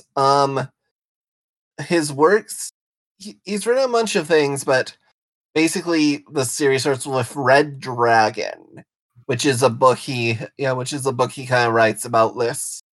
Yeah, about this profiler like Will Graham, who's looking for this guy. And basically all the killers in this book, there's things like transformation, they're like grotesque in some way, but he is searching for this killer known as like the Tooth Fairy, who's trying to transform into like I think a literal dragon. But along the way he's getting some kind of help from from this person he caught previously, psychiatrist Hannibal Lecter, notable cannibal who, who's in prison. So Hannibal Lecter in the first of these books is initially kind of just a side character. And then The Silence of the Lambs, which is the one everyone sort of knows better, it's a new FBI agent, Clarice Starling, who is looking for this killer Buffalo Bill, and again has Hannibal Lecter's help. And that one kind of ends with Hannibal Lecter like escaping. And Hannibal Lecter is like the most, I think, compelling parts of these novels, the parts people like. And he's not a big character, but The Silence of the Lambs gets turned into a very famous like movie with Jodie Foster and Anthony Hopkins. And Anthony Hopkins, like he Silence of the Lambs is huge. That's a whole thing, but like it wins Best Picture, which is kind of it doesn't happen that much that a horror film that's like kind of genre wins Best Picture. Anthony Hopkins wins like Best Supporting Actor for his screen time.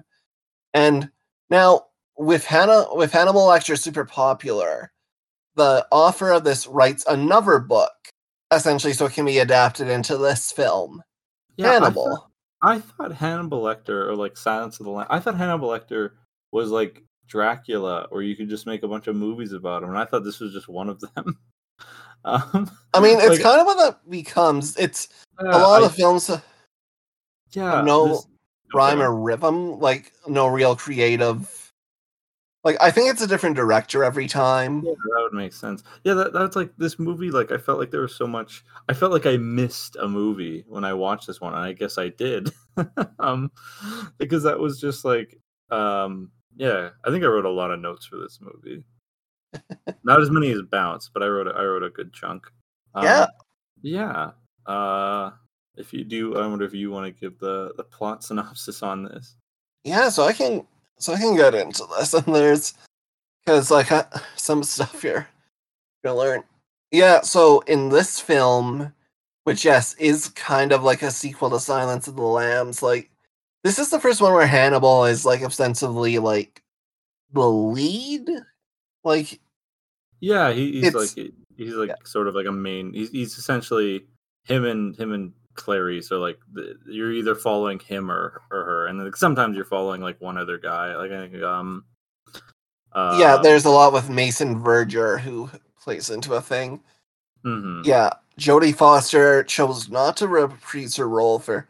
I don't know if she's gone into it, but I also know that the original director and the original screenwriter, oh yeah, and her all essentially declined to be involved because the novel is based on they considered it too lurid.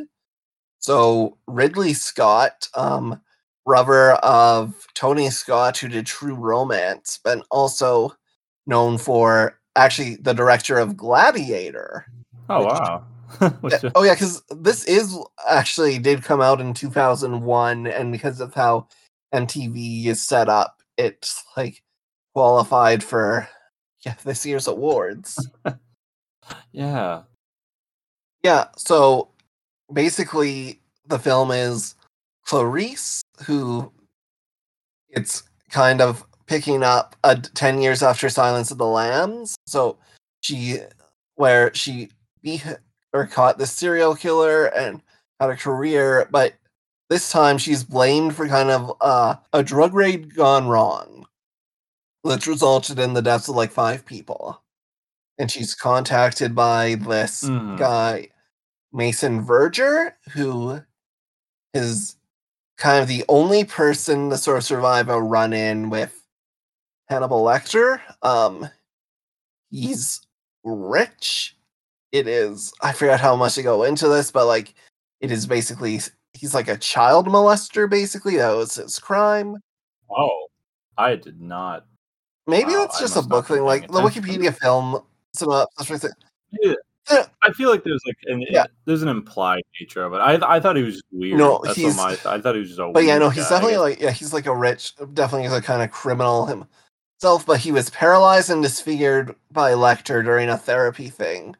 So ever since, he's had this very elaborate revenge scheme to try and get Lecter, who Yeah, escapes that at the end of involves Silence of the Lambs, to Italy.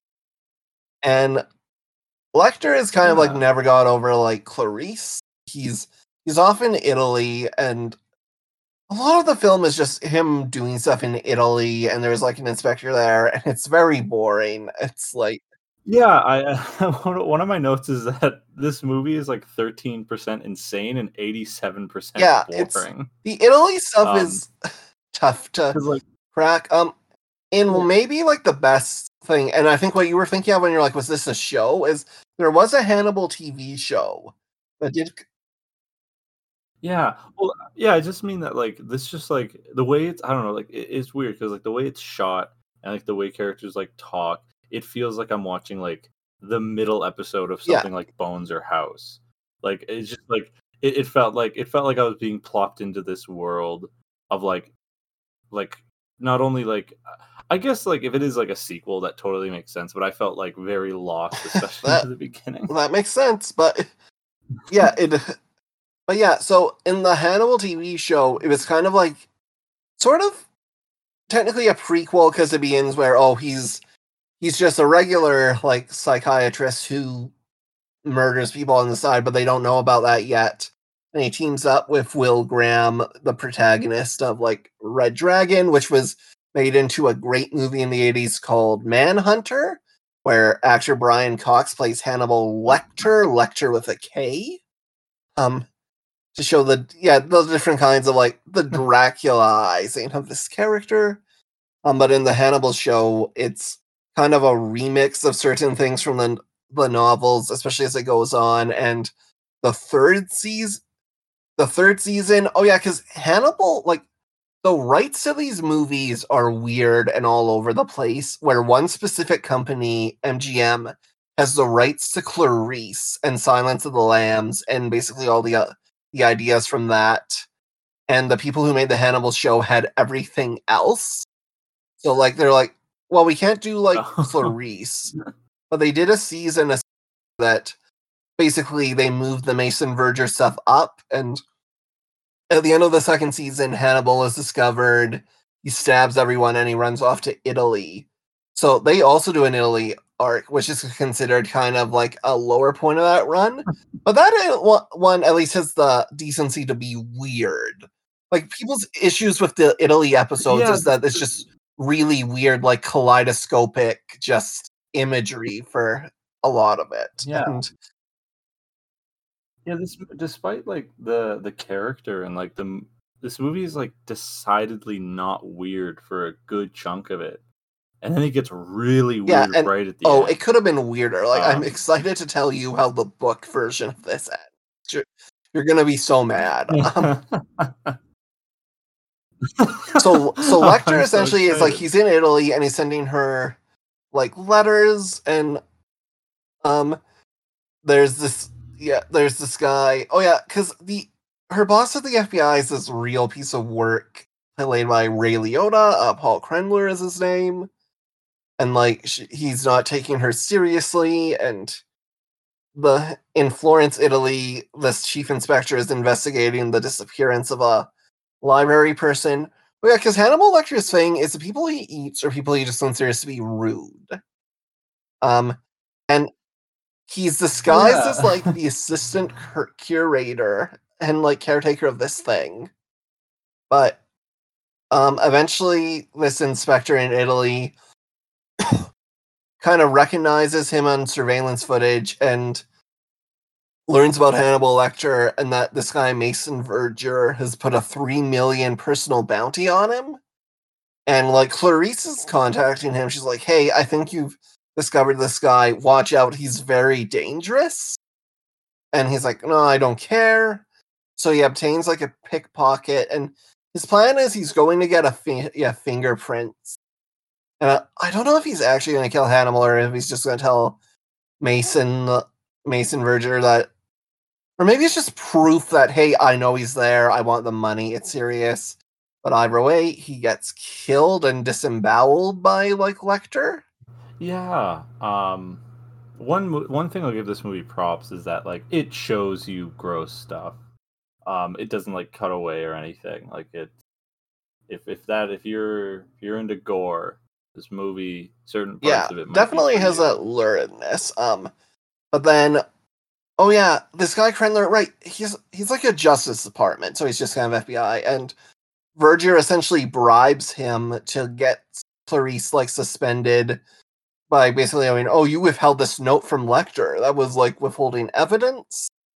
But Lecter lures like Clarice to Union Station, where she's followed by Verger's men, who like basically capture Hannibal as he's doing his thing. And Mason Verger, like, this is where like it kind of gets into the weirdness, because his plan is he's going to feed Hannibal Lecter to a herd of wild boars. He has bred these boars to get a taste for human flesh. And in the book version, he has like this sister Margot who he like mistreats, who's like a lesbian who eventually kills him, and that character is essentially edited out. But yeah, which kind of goes into some things, but maybe it's just they're trying to keep the film going. Maybe it's just one element too much. But Clarice, But Clarice sneaks into like the estate, and she neutralizes the guards and frees Lecter for some reason. But then a third guard shoots her, and Lecter kind of captures her, like right before the boars are gonna burst through.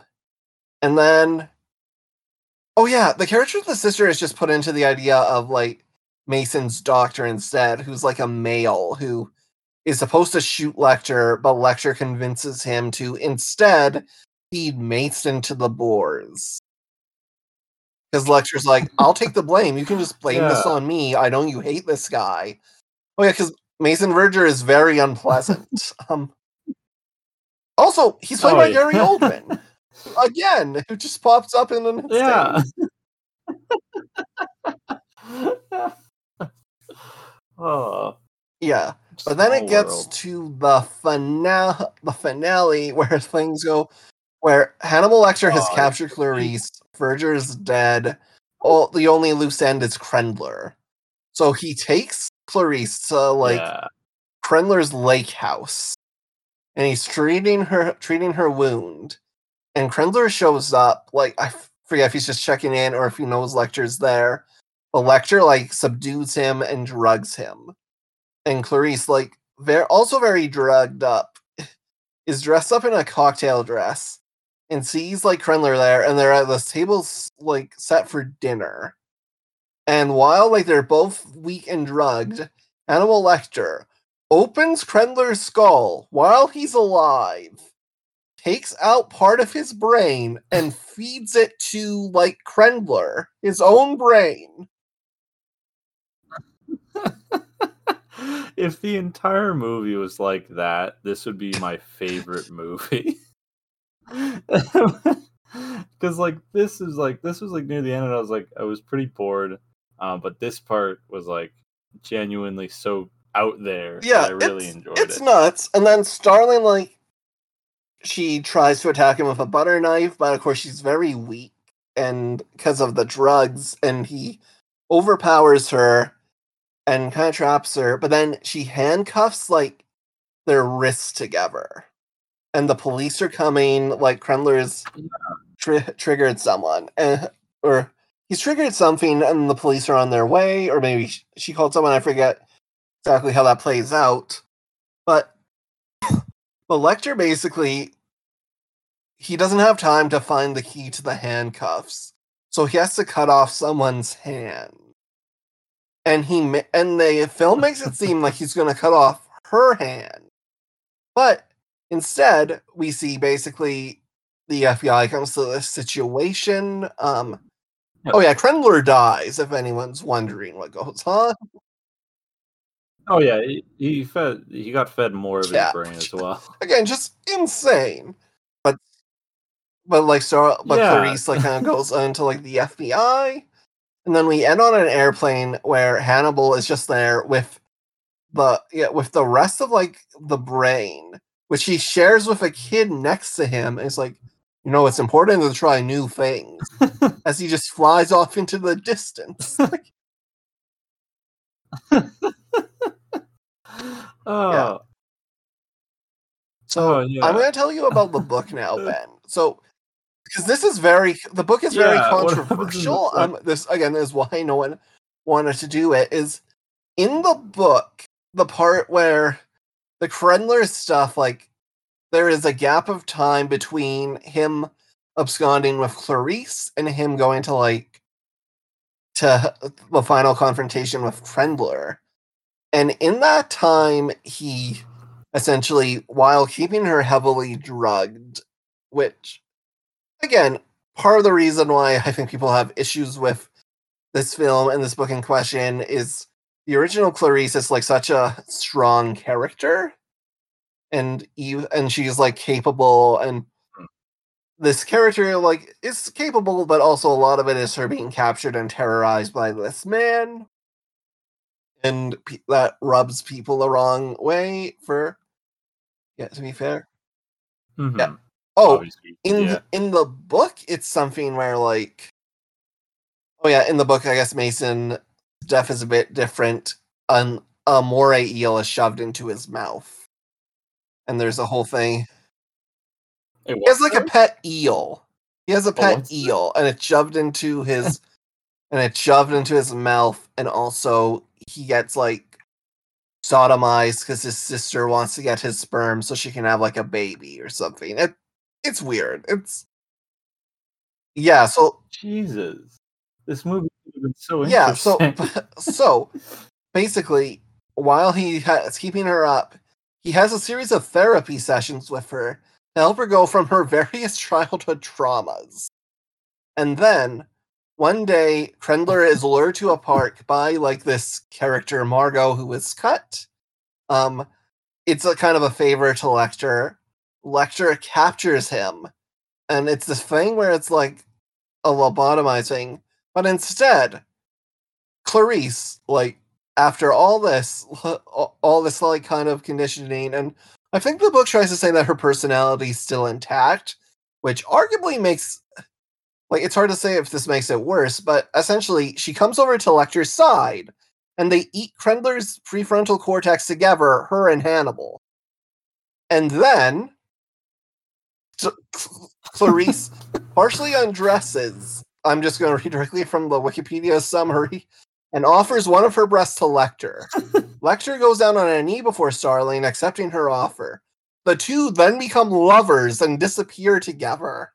That's the end of the book? No, there's an epilogue. 3 years later, a character who was not in this movie, I think called Barney, go to an opera where they spot Lecter and Starling there, and fearing for his life, he like flees and never sees them again.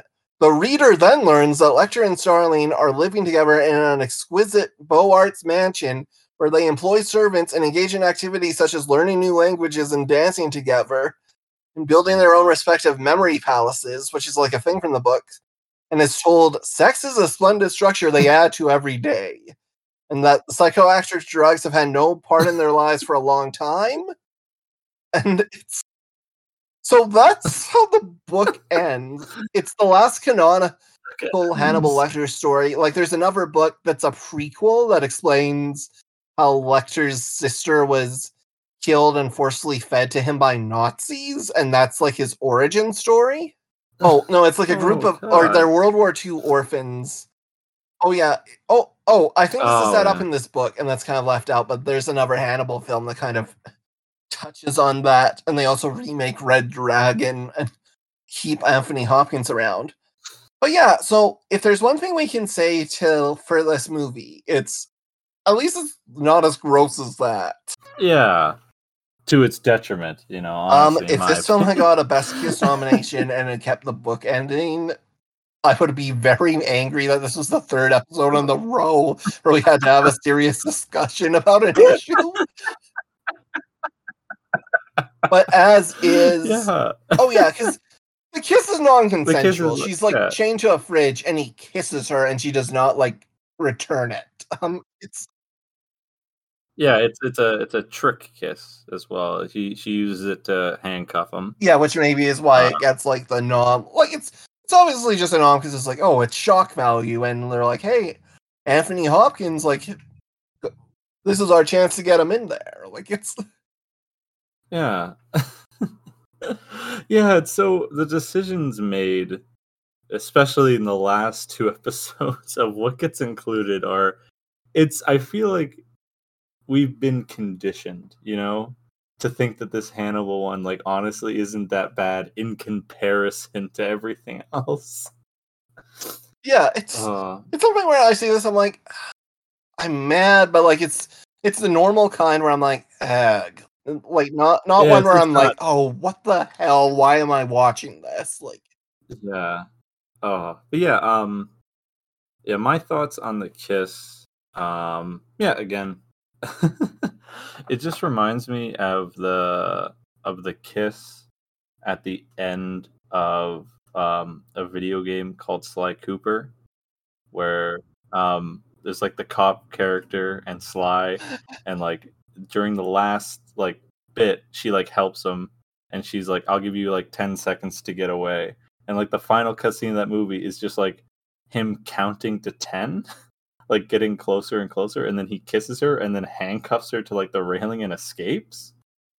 And I really liked that as a kid. I thought that was cool, and that's what this reminds me of. But this one was just kind of whereas that one was awesome. Yeah, it's hard to say. Another thing I think I mentioned in this movie is, sorry, I'm just thinking it's really funny you compared this to Sly Cooper. Yeah, well, it's like I just thought of like kisses that end with a character like it's a trick kiss. They're getting handcuffed. It's just a really funny comparison point. That's all I could think of after that point. Yeah, this is the thing that happens in movies. It's not just like Sly Cooper and Hannibal. Well, that's the only example I know of. Well, now I guess I have two. Also, let's just go ahead and go long again. But we're just leaning into it. We do the long episodes now. That's our thing. But yeah, listen. So Anthony Hopkins is nominated for Best Villain, but he loses to, and I think this is particularly egregious, Jim Carrey in How the Grinch Stole Christmas. Listen, at any point did Anthony Hopkins eat glass and make it look tasty? No, here's my thing. How the Grinch Stole Christmas is a very bad movie, but Jim Carrey is explicitly not the villain of that piece. What do you mean? I may not have finished it, but he hated Christmas. That doesn't make him the bad guy. It's a whole film about how he's misunderstood, and the Who's are the real villains because they're materialistic. Jeffrey Tambor's the villain. Like it's. I don't know. Is he green and has fuzzy fingers? I don't think so. To be clear, if Jim Carrey was the villain of How the Grinch Stole Christmas, maybe it'd be closer to like the book. Like one of my issues with that film is when you make the Who's materialistic and make it so there is like kind of a good reason for his grudge that kind of defeats the point of Grinch. But yeah, fine, give him Best Villain Academy, whatever. Like it's.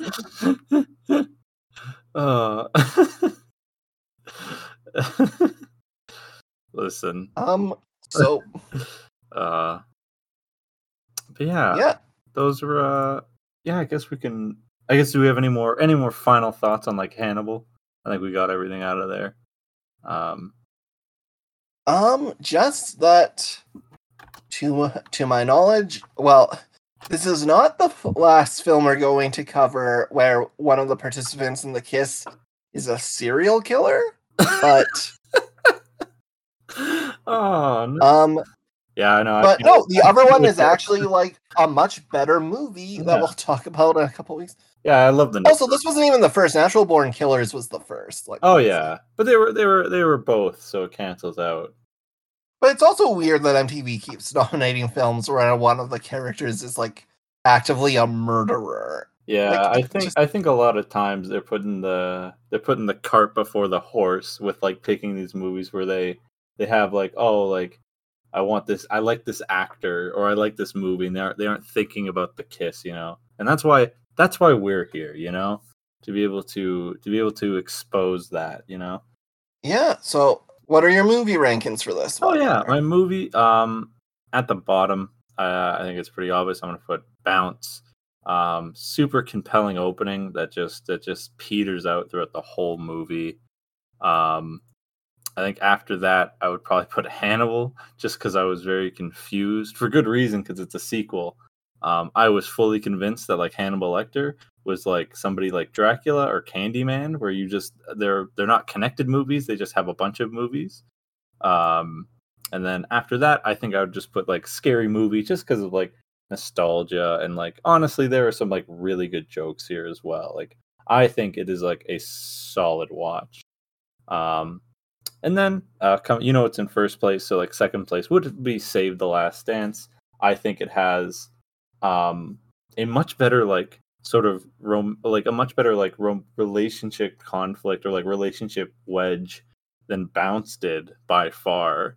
Because I think it maps onto like real world issues. It isn't because characters are like stupid and lying to each other. I think it comes from like very like realistic like emotions people would have about a situation. And then the best movie, absolutely, would be Castaway. If you were to tell me that Castaway is like a great movie, I would be like, yeah, probably. But I'm never gonna watch it unless, of course, I start a podcast where I have to watch a bunch of movies. Yeah, absolutely, 10 out of 10, great movie. Yeah, Castaway, like, yeah, this is one where it's going to be pretty easy to tell what our number one is. Yeah. Next week will also be very easy to tell what our number one is. I think so too. Yeah, so my list, Hannibal at the bottom, because look, Bounce at the very least has a very good Gwyneth Paltrow performance. Yeah. And Anthony Hopkins, great, brilliant actor, but also someone who occasionally mentions that he does roles where he's like, oh yeah, no acting required. And I'm not saying Hannibal is one of those, but like he's not giving it his all in this one. I think if in Bounce people ate brains, it would definitely bump it up. If a lot of things happen differently in Bounce, it would bounce it up. Yeah. Bounce is next. And then, yeah, I think Scary Movie, which again is not a great movie, not brilliant by any means. Obviously, spoof films become a whole thing, but yeah, hey, it has some good jokes. And if you're gonna have like some cringy, like mentally challenged rubber jokes, at the very least, this one has the decency to reveal that he was faking it the whole time. Yeah, which is again, and then yeah, Save the Last Dance, just a striking. It's fun. It's funny. Like I had assumed we'd be covering like more like teen movies in the early run, especially because there's so many iconic ones in the 90s. Mm-hmm. But it's really only been this last couple of years that we've had these. a lot of teen romance. Yeah, and it's really good. Like there's strong chemistry with the leads, but yeah, again, you just can't beat Castaway, which is one of Tom Hanks' like best performances, and Helen Hunt also just stunning in it. Yeah. Oh yeah, two amazing leads. Absolutely. Yeah, but how does Best Kiss play out? You'd be surprised that it plays out pretty similarly, honestly. I think Best Kiss at the bottom, it would have to be Hannibal, completely outclassed by the one in Sly Cooper. So it's not even the best handcuffed kiss that I know. Also, again, non-consensual. Yeah, exactly, but borderline disqualifiable, honestly. Yeah, I think if it would have lasted like 3 or 4 seconds longer, it probably would be bordering on uncomfortability to the max. After that, I would say just like Scary Movie, just because it's like barely a kiss, honestly. It's more just like a setup to a bunch of sex jokes that I didn't understand as a kid. And then begrudgingly, I probably have to put the Bounce one, because despite it being, a pretty bad movie overall, I think like you said, the Gwyneth Paltrow performance is really, really good, and I think like the kiss scene is also like really sweet. Like it's pretty sappy, honestly, and I like that. But it's in terms of like romance and stuff, I think it is outclassed by the Save the Dance kiss, which would be my second, which means that my top would also be Castaway. Rain kisses are going to have a huge bias, because like I didn't actually know this until you mentioned it earlier in the podcast, that like, yeah, there's so much effort, and honestly they're so worth it. Honestly, they're fantastic. They look beautiful. From what little I know about a one in the future, The Notebook, I assume The Notebook has one similarly, based on like the clips I've seen randomly over the internet. Yeah, and of course, Spider-Man. Oh yeah. Well, that doesn't count because it's upside down, which means that half the rain's going in the wrong direction. But for one of the characters, yeah, Spider-Man is a whole other degree of uncomfortable, which we're gonna get to. But yeah, that's a couple episodes from now. Yeah, we'll get there when we get there. Yeah, mine is gonna play out, I think, mostly similar. Yeah, Hannibal at the bottom, then Scary Movie. Bounce has like the degree, again, Ben Affleck and Gwyneth Paltrow dating for 3 years. Like I definitely were still their favor there, and yeah, I'm very torn between these Yeah. last two kisses. Like, say the Last Dance, a classic. Like, yeah, I get why they went for this one. Like, it's Absolutely. yeah, and Castaway is there too. Yeah, I might also have to like give it to Castaway in the end. Like, go align with my co-host there, but but I'll say it's very close. It Like, is super there's a close. chance I issue a Yeah. correction at some point and go, oh, Save the Last Dance. Yeah, Like, it's I think like the maturity of like the Castaway one and like what it sort of meant to the story also helps a lot. Because it's like it's not like it's a kiss goodbye, and I think that's like what elevates it to like be so like bittersweet, like infinitely bittersweet to it. yeah, yeah, I would agree with that. So that brings us in on interesting that like the two best movies had the two best kisses. Yeah. That doesn't always happen, but it's Yeah. all It was happy this time. I think yeah. yeah. So that about brings us to the end of 2001. Yeah. What's your recommendation of the week, Ben? Oh, geez, I hadn't been thinking about this. My recommendation of the week. Um, I think I'm gonna make it because I talked about video games a little bit. Go and play Bayonetta 1. I think it's available on almost literally everything. It's on like the Switch, it's on Steam, it's on everything. I think it's on PS4 now. It is like unironically like my favorite game. I don't think about it often, but whenever I'm playing it, I'm like, oh yeah, this is my favorite, literally my favorite game ever. Because I just have so much fun with it. And maybe you'll enjoy it too. I definitely played it while watching half of these movies. Um, so it is a lovely. I really like it. I like that game. It's super fun, and that is my recommendation of the week. Yeah. Oh, cool. Okay, so fine. Come back on a few things. There's a chance. Oh, this comes out in 2 weeks, so it still should be around. But there's a film called Jungle Cruise. It is Dwayne the Rock Johnson and Emily Blunt in a movie based on a Disney theme park ride, and it's look the high mark for Disney movies based on theme park rides will always be Pirates of the Caribbean. This isn't going to like top that one, but Jungle Cruise like pretty damn fun. Like lot of good beats and some fun action and like just very enjoyable. The Rock is someone who often in recent years will just put no effort into a performance and coast on his cool guy persona.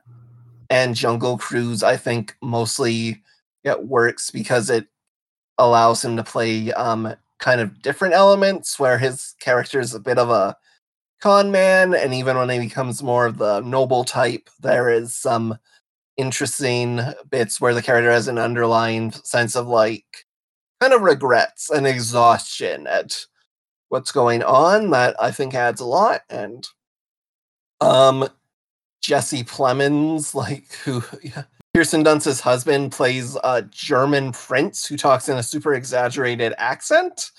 It's really funny. And one of Dwayne The Rock's cons is he gets into a fight with a tiger who's actually his pet.